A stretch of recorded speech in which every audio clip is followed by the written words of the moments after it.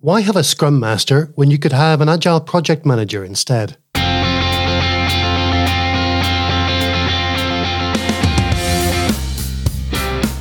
Welcome to the Amazing App Show, a podcast for Microsoft business applications creators who want to build amazing business applications that everyone will love.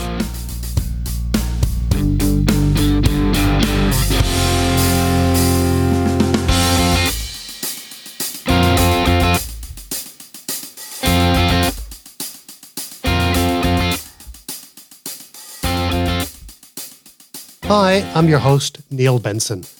My goal on this podcast is to help you slash your project budgets, reduce your delivery timelines, mitigate technical risks, and create amazing, agile Microsoft Dynamics 365 and Power Platform applications. And just before we get started with the show, I wanted to give a quick shout out to Phil Ellingham. He's a Dynamics and Power BI consultant at the SR Group in the UK. Phil recently completed my Scrum for Microsoft Business Applications course and went on to achieve his professional Scrum Master certification. Well done, Phil. The question in this episode comes from Carol. Carol Bruce is the Director of Information Technology at Avcorp Industries in Vancouver. Alexa, please read Carol's question. What's the best argument for when senior management says, all this agile stuff is great, but I don't see why you'd have a Scrum Master on your project when you could have an Agile PM instead? Thanks for your question, Carol, and thanks for reading it, Alexa. The role of the Scrum Master in the Scrum team is often misunderstood, especially by managers who think it's just a project manager role with a funky title. In an Agile project, when your team has adopted the Scrum framework, there is no project manager. In a waterfall project, a project manager is responsible for the success of the project by controlling and directing the resources and ensuring the project produces the required deliverables within the agreed timescales and budget. That's my own definition because when I visited the Project Management Institute to find their definition, I couldn't find one. They have a great definition for what is a project, and then they seem to define a project manager as someone who does all that project stuff. But I couldn't find their definition of a project manager. The PMI defines 5 phases of a project: initiating, planning, executing, monitoring, and closing. And 10 knowledge areas: integration, scope, time, cost, quality, human resources, communication, risk, procurement, and stakeholder management. Unfortunately, they don't mention inspection or adaptation. There doesn't seem to be any room for empiricism in a traditional project, and few, if any, opportunities for learning and adjusting your plan based on what you learn through the course of your project. Principally because in a traditional project, there are no results until the very end of the project. The role in a Scrum team that's closest to the role of a project manager is not the Scrum Master, but actually the product owner. The product owner is responsible for maximizing the value of the application that the development team is building. She does this by providing a clear vision, working with her stakeholders to understand their requirements, prioritizing those requirements in a product backlog, and working closely with the development team to turn some of those requirements into features in each increment. The product owner engages the stakeholders and is herself usually a stakeholder.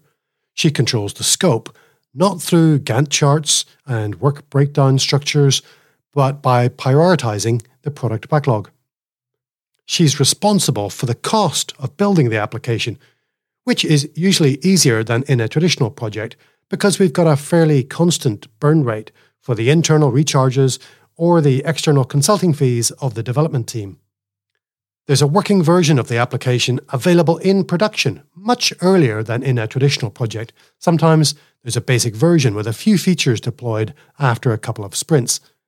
This makes it easier to manage costs than a traditional project where nothing gets deployed to production until near the end of the project.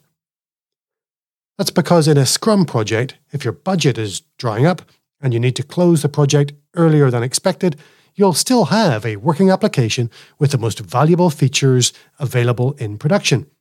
If your budget dries up in a waterfall project and you have to close the project early, all you'll be left with is a bunch of documents and half-built features that haven't been tested yet.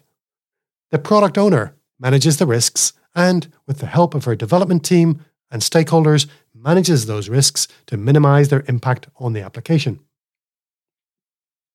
The development team within the Scrum team is self-organizing, which means they don't rely on a project manager to assign them work or report their progress to stakeholders.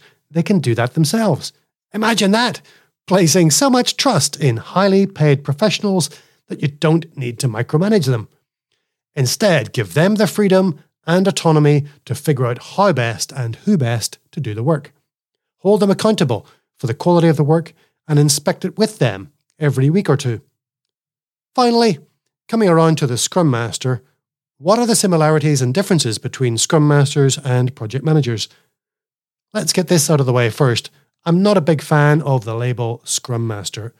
There's been a fair bit of debate within the Scrum community about this phrase, and it seems like Jeff Sutherland and Ken Schwaber, who published the Scrum Guide, aren't going to change it. On the one hand, Scrum Master sounds like a guru, one of the best in the world, like a chess grandmaster who has achieved a level of enlightenment that few others will achieve. This is obviously not the reality. There are thousands of people out there who are first-time Scrum Masters, and those of us who are still learning and growing in our craft. Scrum Master sounds like a pinnacle that's been reached, when in fact it's a journey that we're all on. A master also implies ownership, as if the Scrum Master is the boss of the team, and they are there to serve him.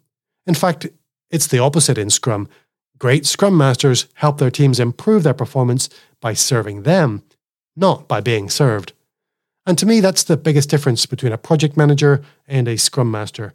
A project manager plans, controls, manages, assigns, executes, directs, performs, validates, and monitors.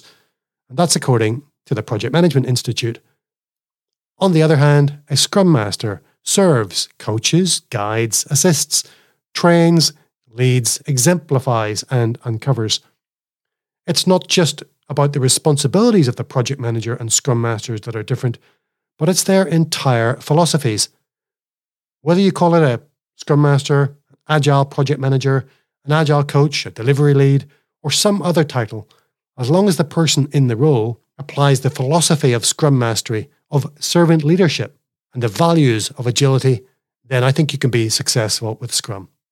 I hope that helps, Carol. If you're interested in adopting an Agile approach to building Microsoft business applications and would like to learn the basics and benefits, I have a free course, Agile Foundations for Microsoft Business Apps, that you can complete in about an hour. It's got 5 videos, some quizzes, and lots of Lego figures. You'll love it. You can join for free at customery.com/foundations. That's the word customer with a Y on the end, .com/foundations. You'll find show notes for this episode and a transcript at customery.com/013. And if you have a question about building Agile business applications, you can send me a voicemail by visiting customery.com and clicking on the send voicemail button. Leave your name, where you live and work, and your question in a short message, and maybe you'll appear on a future episode of the show. Thanks for joining me in this episode. I really appreciate you. Until next time, keep sprinting.